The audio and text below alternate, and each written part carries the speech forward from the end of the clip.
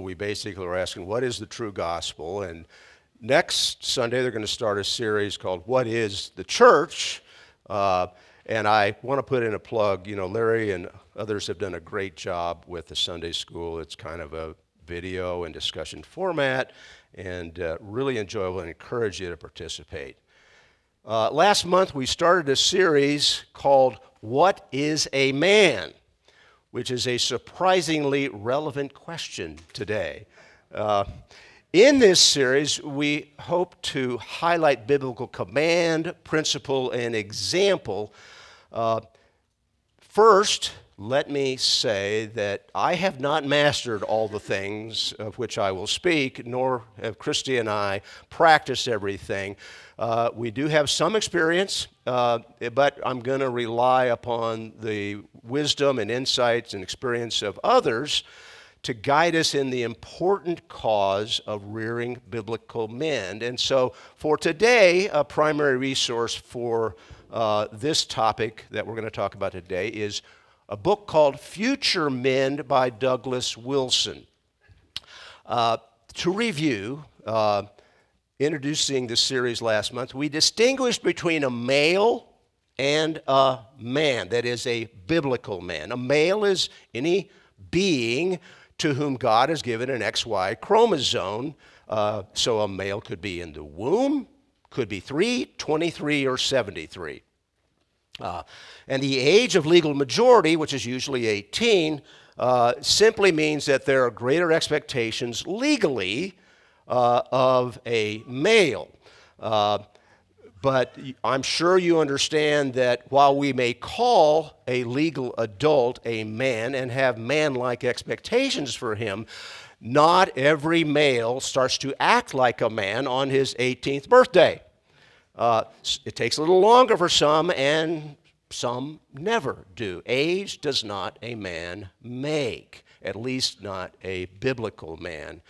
I explained that to be a man in biblical terms, he must exhibit at least 5 basic characteristics.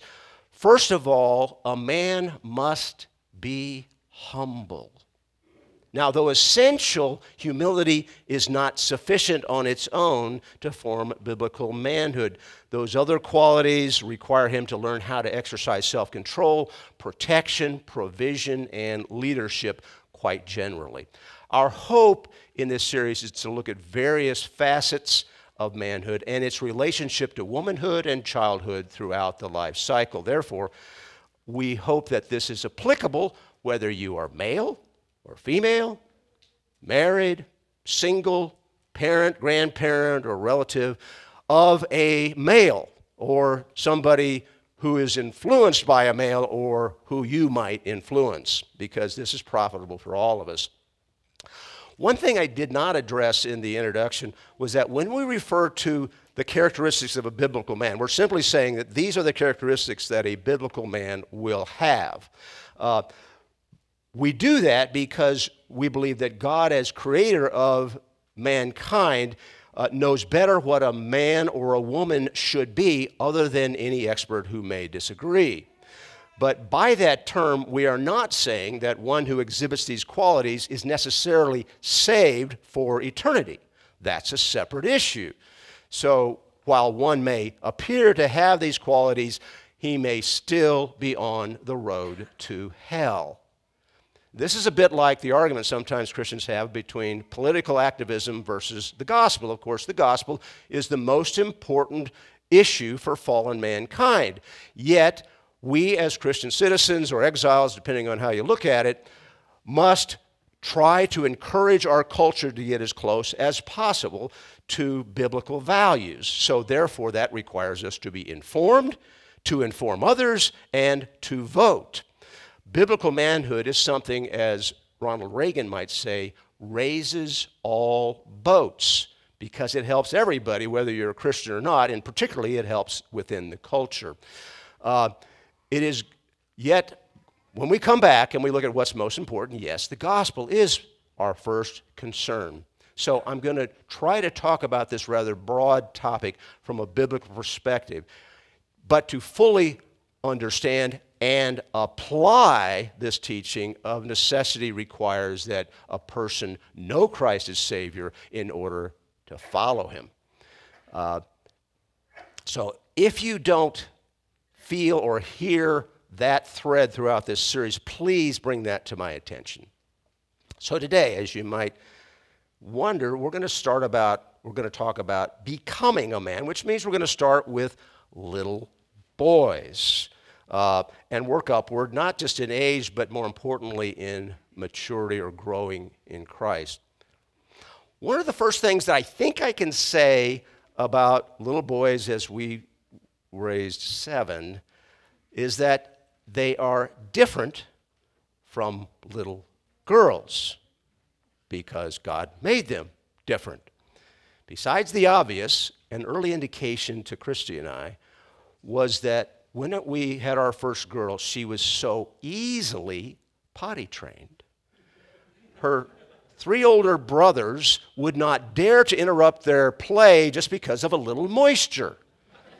And in the winter, when it's cold, a backyard tree was even more convenient than the toilet. Yeah.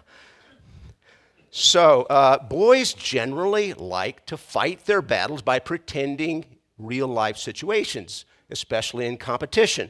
Most of our boys were raised long enough ago that they played outside most of the time. Now, is it my imagination, or are there fewer children playing outside and even riding bikes today? Families like the Finstroms that ride their bikes to church are just a rarity. Some of you may remember the Flintstones. Some of you are old enough to remember the Flintstones. That was the first 30-minute cartoon. Okay, first time we had a regularly set TV show for half an hour that was animated. And that was followed up by a show called The Jetsons. Okay, and the Jetsons were a futuristic family when everybody went about in flying cars. And I remember, I don't know why, but I remember one episode when George Jetson comes home and he complains that at work that day he got so tired because he had to push 3 buttons. Well, I sometimes wonder if we're not approaching the world of the Jetsons. Boys still fight battles and play competitive games, but on screens instead of face-to-face with other boys. By all appearances, today's kids are well-trained and well-developed from the wrist down. And somehow this has prolonged boyhood. Yeah, perhaps that explains why there are so many signs out looking to hire these days. Last year, the Bureau of Labor Statistics released its latest data about the workforce participation rate, which is down to 62.3%. And that means that there are over 7 million able-bodied men aged 25 to 54 who have essentially opted out of working for the long term. This despite the fact that there are approximately 780,000 well-paying manufacturing jobs available.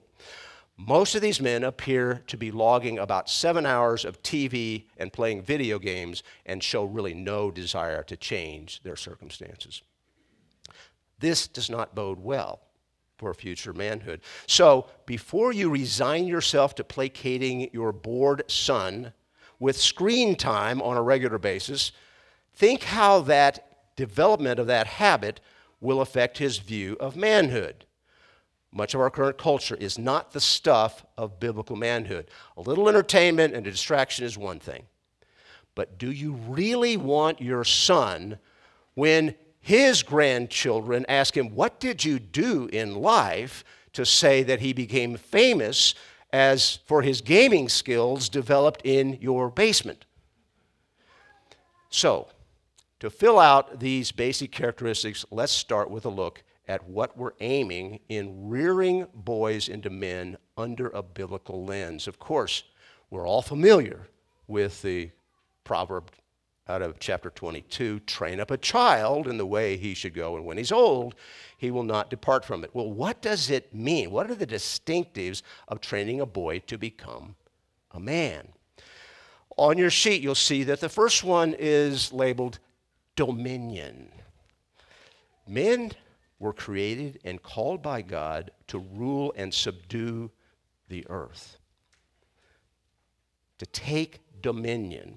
While it may sound macho or braggadocio, this is what is sometimes called the cultural mandate. Now, it's important that we remember what we talked about last time. And just today, we always start with humility. However, humility is hard for males. One of the funniest memories I have of my basic training at Officers Candidate School in the Marine Corps was when the sergeant instructor, which is kind of the drill instructor type, came in and seemingly for fun, came into the squad bay and told us all to get on our backs and raise our hands, our arms and legs straight up and move them back and forth as quickly as we could. Okay? So you can imagine, after a few minutes of this, out of fatigue, we started to slow down. Okay? And when we had slowed down sufficiently, he said, "Look to your left. Look to your right. What do you see? Cockroaches. Dying cockroaches." And he was right. We did. Now, how could he be so demeaning and insulting? Well, do you think that it's possible that a bunch of 20-something-year-olds, fresh out of college, seeking to become officers in the Marine Corps, might be a bit prideful? In his own way, he was knocking that pride out of us and teaching us humility and submission, and essential in the military and in much of life. Okay, this may surprise you, but that kind of treatment is actually biblical. And it starts when a male is in his youth. Well, moms, I know you're screaming, "You're not going to do that to my little boy." No, we're talking primarily about teens and up here, okay? But if you look at Lamentations 3, you will find that it says, "It is good for a man that he bear the yoke in his youth. Let him sit alone in silence when it is laid upon him. Let him put his mouth in the dust, that there may be hope." That reminds me of two-a-day football practices in the August heat. "Let him give his cheek to the one who strikes, and let him be filled with insults." Okay? Most boys will need to have the vice of pride, arrogance, and machismo extracted through some kind of real-life discipline in order to become a real man, which is a biblical man. So, in this discussion about taking dominion, please recall the message last month where we made the distinction between husbands taking dominion by leading with love and self-sacrifice versus males dominating their families as tyrants, likely because they never learned that first essential humility. So, whence cometh this concept of dominion? Well, if you look at Genesis 1, I'm going to read a little longer passage there, and it starts in verse 26. "Then God said, let us make man in our image, after our likeness, and let them have dominion over the fish of the sea, over the birds of the heavens, and over the livestock, and over the earth, and over every creeping thing that creeps on the earth." So God created man in his own image. In the image of God, he created him. Male and female, he created them. And God blessed them. And God said to them, "Be fruitful and multiply, and fill the earth, and subdue it, and have dominion over the fish, the birds, and everything that creeps on the earth." And it was so. And God saw that he had made, and behold, it was very good. And there was evening, and there was morning, the sixth day.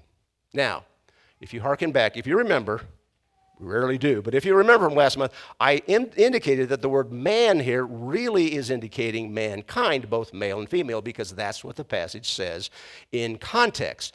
So how can I say that dominion is a male thing? Well, to understand this, we need to review the concept of two becoming one. Now, this is something that was accepted by our culture not all that long ago. A sage of the 60s, a guy named James, Papa's got a brand new bag, Brown, some of you remember, once crooned, "It's a man's world, but it wouldn't be nothing without a woman." Now, James may have known it or not, but he made not a small understatement, because really the world would be nothing because we wouldn't exist without a woman. But beyond that simple biological necessity, husbands and wives are biblically one, created together, equal in worth and value before their Creator. Yet, as we've covered many times here, Genesis 2 introduces the one flesh concept after the woman was formed out of the man. Adam, after seeing and naming all the animals and seeing what they did with their mates, excitedly called her bone of my bone, flesh of my flesh. And after God said, "It is not good for the man that he should be alone. I will make him a helper fit for him." So the Bible makes clear that the wife is the helper, the helpmate created for the husband, so that he will not be alone in his dominion work. He is to lead lovingly, she is to love and follow respectfully. The husband has the primary responsibility to take dominion, but for the vast majority of men, this task is insurmountable without the help and support of a wife. I know I need mine. Now, a man's mission in his life does not end if he loses his wife, and there are exceptions for celibates who wholly devote themselves to God's work, as Paul exhorts a few to consider. But the general rule is clear in the Bible. Husbands lead in dominion work, but they need a wife to help take that dominion as a rule. Now, I know I'm covering old ground for many of you, but I'm just trying to flesh out this one flesh concept in context, because it's difficult to understand, so much so that Paul called it a genuine mystery, calling the marital relationship a type or example of Christ and his bride, the church. So if this does not make sense, please come and talk afterwards, and we'll revisit this in future messages, no doubt. But for now, that's all we can go into that. Therefore, boys need to be taught not to boss others around, an excess that we find in firstborn boys and girls. Rather, boys should be encouraged to humbly take dominion by taking initiative, by leading, and by serving. But how will they learn? Well, I think this is better caught than taught. For this to catch on, boys need to be secure in what a man is by example. For that security, they need the assurance and love of a mother and a father, as well as the example of their father taking dominion over and lovingly leading his own family. Before children mature to the point that they understand and place their security in God, their primary basis for security is mom and dad in harmony.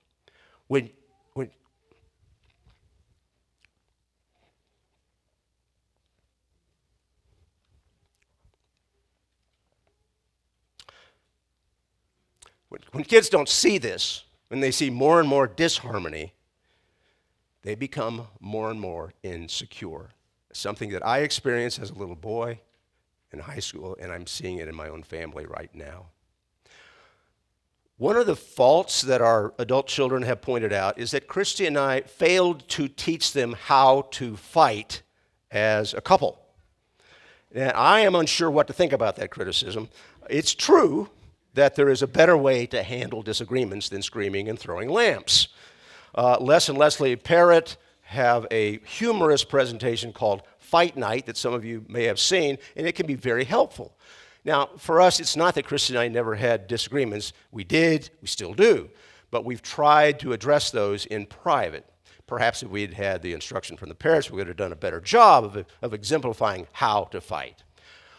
But one thing we did learn through the Growing Kids God's Way series that Mike talked about, to help build security is what some call couch time. Now, this is not mom and dad making out in front of the kids. Rather, this is a regular time when mom and dad sit down to talk and pray together in the view of the children, and with the ironclad rule that nobody can interrupt unless somebody is bleeding. Okay.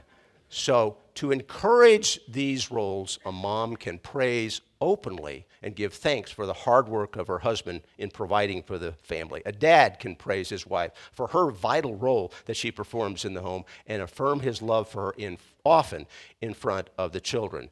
Express and show affection for one another in their view.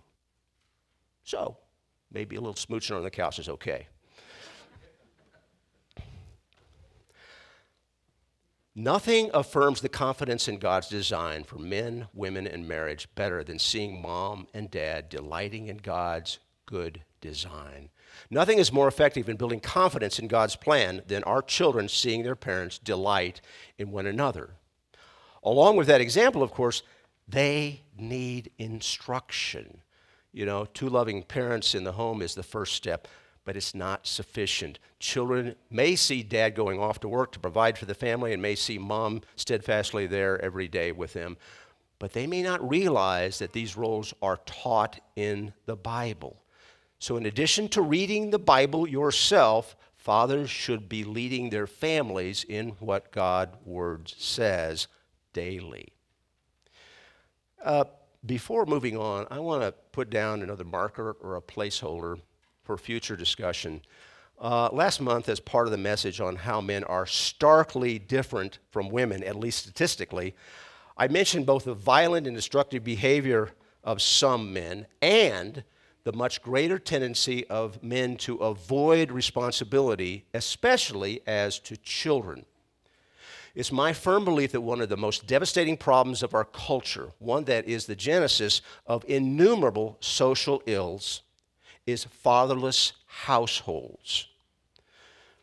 Other than Jesus, every child has a biological father. Yet, too often, the father either demonstrates to the mother that he is unfit to be in the household, or he just takes advantage of her God-given instinct to nurture her children while he goes about his lifestyle begetting other children with other mothers, also known as victims of his irresponsibility.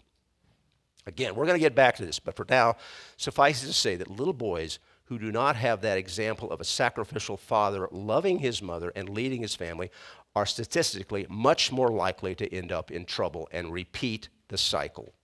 A little girl who does not have that kind of father in the house is much more likely to look for male affection, sometimes called love, in all the wrong places, with those irresponsible men, and may very well end up alone with one or more children in the same boat as her mother.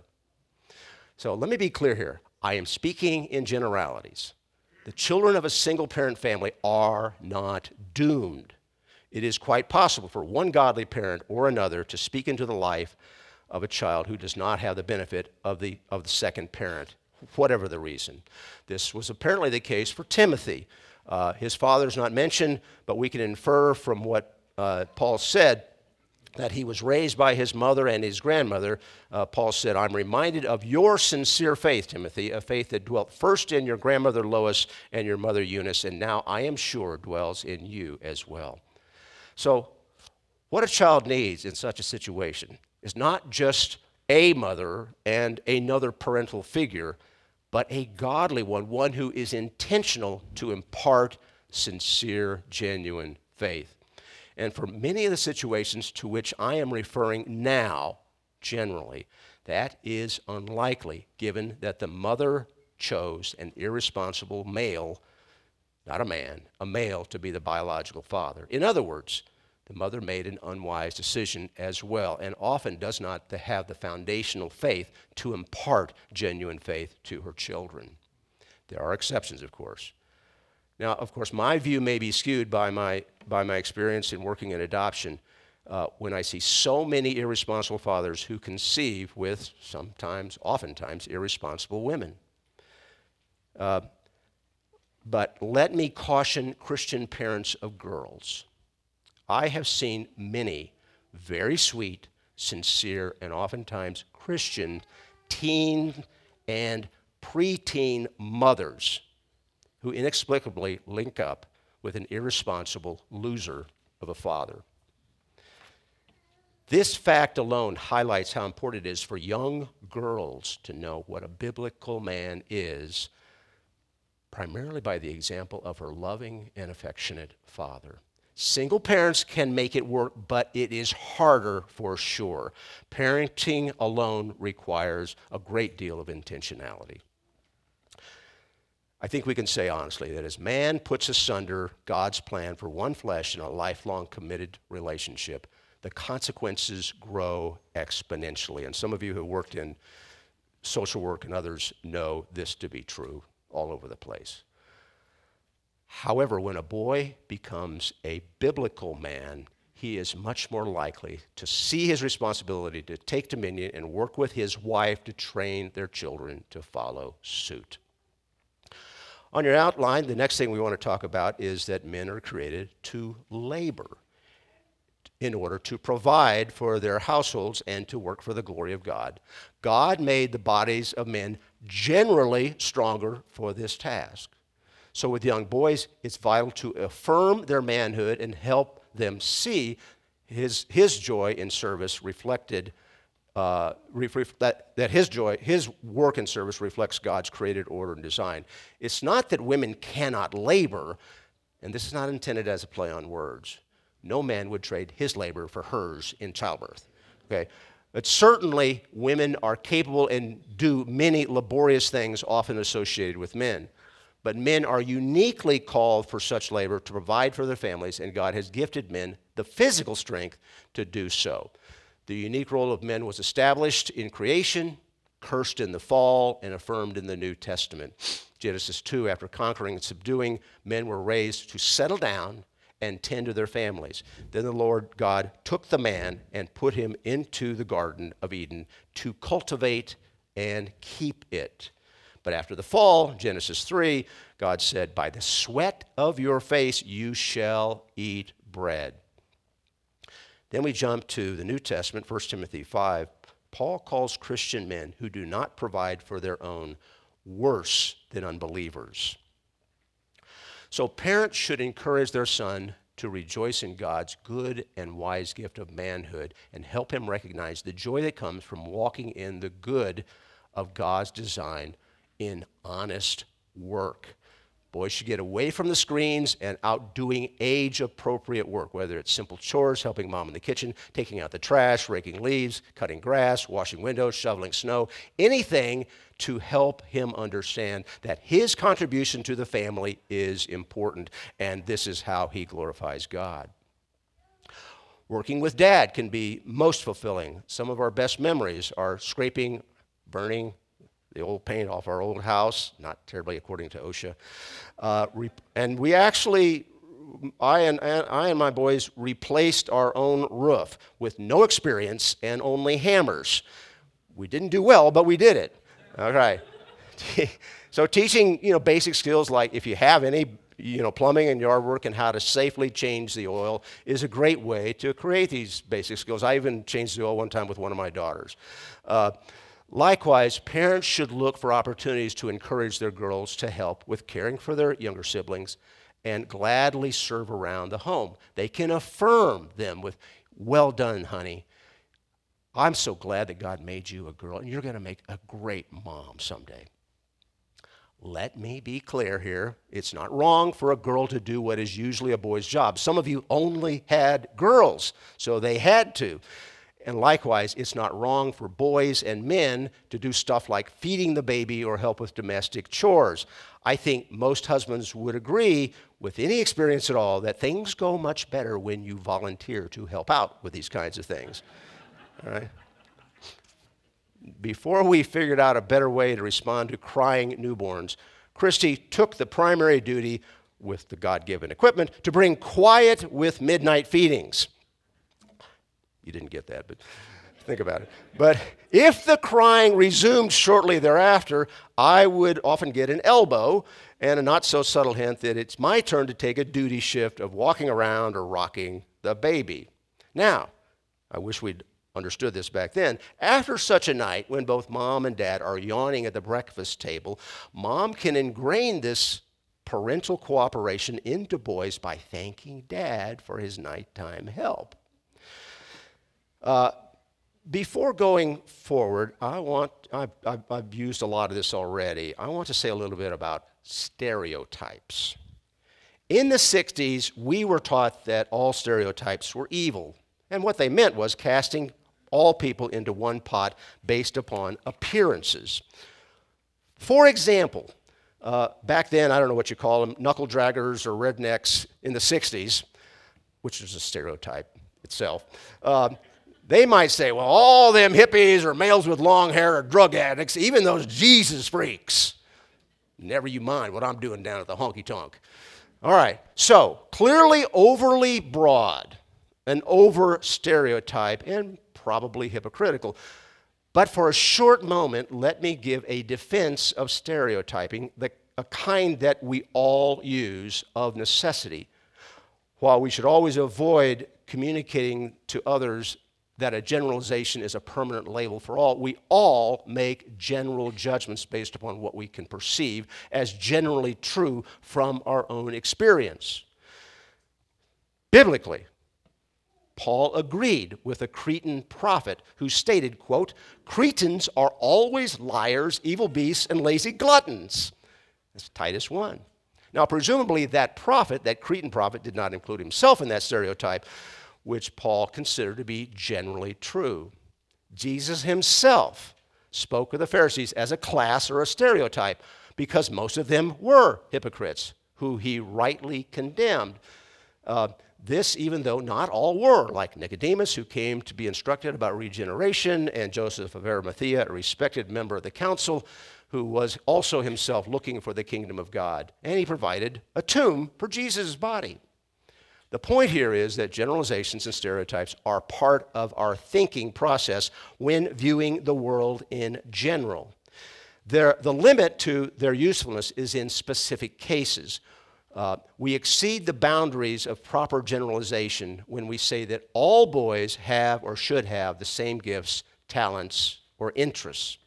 Not all boys are built to play football or are gifted to fix things. Some boys are poets and musicians. Not all girls love crafts. Some girls may be gifted at fixing things and may compete athletically. We need to be careful not to demean or discourage our children's gift exploration and recognize instead that such exploration is normal, an important part of their development. Imagine what you would have felt like as young David as his brothers went off to war with the Philistines while he stayed back with the sheep, the dumb sheep. His father didn't even invite him to meet with Samuel. Probably thought, surely the youngest, a songwriter, how could he ever be a king? But God saw things differently, and he told Samuel, you know, man looks on the outward, but the Lord looks on the heart. So, little advice here, please let's all avoid over stereotypes. Our general goal here is to teach biblical masculinity to boys and femininity to girls. And that is a stereotype, a legitimate one. And vive la différence, okay? Used to be that was a good thing. Clearly, God gave wives the general calling to be helpers and mothers and the vital role to manage the home. As with men, the unique role of a woman was established in creation, cursed in the fall, and affirmed in the New Testament. Speaking of the New Testament instruction on wives, it's hard for me to imagine a more surefire way to get an angry response than to dare to say that moms should be keepers at home. But that's exactly what Titus 2 says. One way to put it is that the husband is the head of the home, but the wife is the heart of the home. It's not wrong for a wife to work outside the home to contribute to the household income. Sometimes that's a necessity.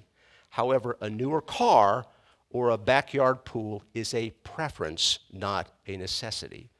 Some moms have the ability to work remotely from home or to run their own business.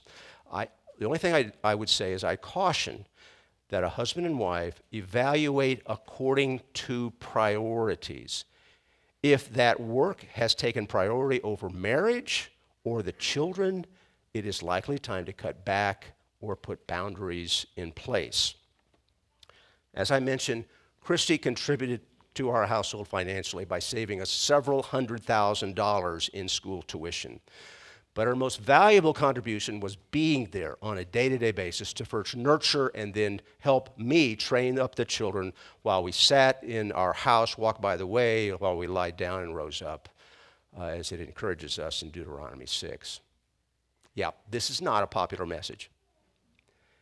And if this is challenging to you, as it is for many in our culture today, please just think about this question and answer it to yourself. What possessions, what wealth, what job or career is more important than to personally train and nurture your own children daily to delight in God's choice of their calling as a boy or a girl and to shepherd them towards a personal and saving relationship with Christ for eternity?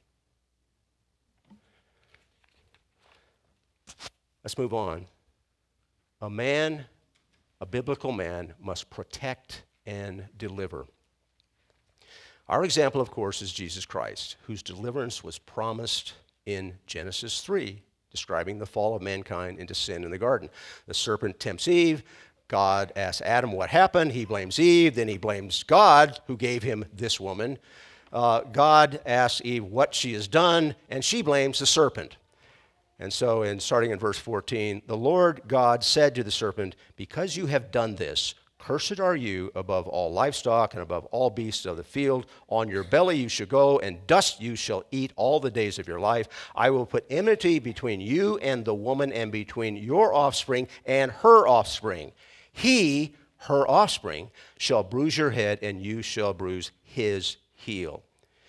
It is in this curse of the serpent that we find salvation. Jesus came, first of all, to destroy the works of the devil, also known as the serpent. We could say that Jesus was a serpent, or perhaps a dragon slayer. The offspring of the woman is referred to in the masculine. So followers of Christ are like lesser dragon slayers. So it's important that growing boys see themselves as young dragon slayers, perhaps with plastic or wooden swords or play guns. I recall that we used cardboard boxes for archery. We set up a machine gun nest in our bushes with wooden weaponry. We defended our tree fort with grenades that somehow resembled walnuts. And thinking about playing, this is a hard one, especially for moms. Rather than whining when knocked down by a playmate, boys need to learn to get back up and immediately get back into the fray. This is a much more noble way to build boys than to spend hours desensitizing themselves to real pain by blowing the heads off of dozens of nameless enemy with a flick of a wrist just to score points in a video game. Boys should be taught to stand up for what is good and honorable, to protect their sisters and any girl, as well as the weak and vulnerable. They must learn at an early age to be strong, courageous, and good, sacrificing their own desires for the good of others. We're going to switch gears now. Wisdom. The Proverbs describe wisdom as a great lady who disciplines boys. And if he heeds her counsel, he will grow up with a good measure of wisdom. So at an appropriate age, boys must learn the masculinity of study, learning, and the application of intellectual discussion in pursuit of dominion and the other goals of manhood. So if an outdoor boy, like we've described already, sees book learning as less than masculine, he will put aside poetry and art. He may dismiss the importance of his communication skills and logic, which is essential to rhetoric, which is the art of persuasion, not to mention compassion, all of which are so necessary to sowing the seeds of the gospel and perhaps reaping a harvest of souls. 1 Peter 1 calls for intellectual discipline when Peter addresses the trial of our faith in the Christ we do not see, yet we love and believe. He tells us to gird up the loins of your mind. Be sober and hope to the end for the grace that is to be brought unto you at the revelation of Jesus Christ. Now, young boys often resist the discipline of the educational process. When our firstborn was starting school at home, Christy thought it might be a good idea to teach him how to read. However, he fought tooth and nail out of stubbornness, or maybe just because he's a Vincent. So she backed off. And with a combination of some phonics and reading to him and just laying some enticing books around, eventually he started to pick them up and he got an interest in learning. Hebrews 12 tells us that no discipline seems pleasant at the time, rather somehow painful. However, it later yields the peaceful fruit of righteousness to those who are trained by it. The discipline of study can be really hard for a boy, especially when he can hear other boys outside playing kick the can. That'd be old school. Today it would be their cell phone notifications going off, unfortunately. Yet boys must learn the discipline of being teachable, studious, and thoughtful. Finally, men are made to bear the glory of God. Okay? 1 Corinthians 11 tells us, for a man ought not to cover his head, since he is the image and glory of God. But woman is the glory of man. For man was not made from woman, but woman from man. Neither was man created for woman, but woman for man. That is why a wife ought to have a symbol of authority on her head, because of the angels. Nevertheless, in the Lord, woman is not independent of man, nor man of woman. For as woman was made from man, so man is now born of woman. We work together as one. So woman reflects the glory of God by reflecting the glory of man, her husband, whose glory she is. Now, this is definitely not a reigning philosophy of our day, but this is what the Bible says. And to review, in verse 3 of that same chapter, Paul says, I want you to understand that the head of every man is Christ. The head of the wife is her husband, and the head of Christ is God. So submission and equality are not mutually exclusive. Paul says again in Ephesians 5, for the husband is the head of the wife, even as Christ is the head of and Savior of the church, his body. We said last time, this is not a competition. It's a difference of roles between equals before God. Not just by the way that men and women are made, but they reflect different kinds of glory. And these differences allow the two to complete one another in their marriage and to serve as one. So it is the responsibility of both parents to train boys to reflect God's glory, to mature and fulfill their responsibility to be representatives of Christ, responsible for what they do, for what they say, for what they think, so that no one will despise them in their youth. Instead, they are to set examples for believers in speech, in conduct, in love, in faith, and in purity. So to sum up, let me just mention this last thing. As I've said before, these views I've expressed today are countercultural. And I would not invite the wrath of the culture on myself or this church if I did not believe this is what the Bible says. Speaking again in generalities, most of our daughters will become wives and mothers, and most of our sons will become husbands and fathers. So it's vital that we prepare them for those particular callings. First, we all each individually need to recognize who is my authority. Is it the culture? Is it myself? Or is it the God of the Bible? And if the latter, we need to celebrate the scriptures that differentiate the callings of men and women, of husband and wife, and pass that on. But you yourself, some of this may be really hard for you to hear, okay? I just encourage you to be a good Berean. Study the Bible. I put some passages on the handout that you can look at, and you can look at the whole Bible and help me understand if I've got it wrong. But I think I sincerely believe deep down, this is what the Bible teaches. Moms, do not be afraid to openly use that word submission in front of your kids to describe the way you joyfully follow your imperfect husband's loving initiative and care. Dads, allow your sons and your daughters to witness the way that you look to sacrifice your own interests for the benefit of their mother as an expression of the humility of Christ. Be a living example of self-denial for your other half. Now, if you take this path, you're going to be at risk of being labeled as a groveling subservient or a tyrannical ruler, respectively. So, would you stand with me? And let's recall Peter's exhortation after he expressed this very teaching, which were countercultural in a male-dominating society in his day. All right, here we go. Now, who is there to harm you if you are zealous for what is good? But even if you should suffer for righteousness' sake, you will be blessed. Have no fear of them, nor be troubled, but in your hearts honor Christ the Lord as holy, always being prepared to make a defense to anyone who asks you for a reason for the hope that is in you, yet do it with gentleness and respect, having a good conscience, so that when you are slandered, those who revile your good behavior in Christ may be put to shame. For it is better to suffer for doing good, if that should be God's will, than for doing evil.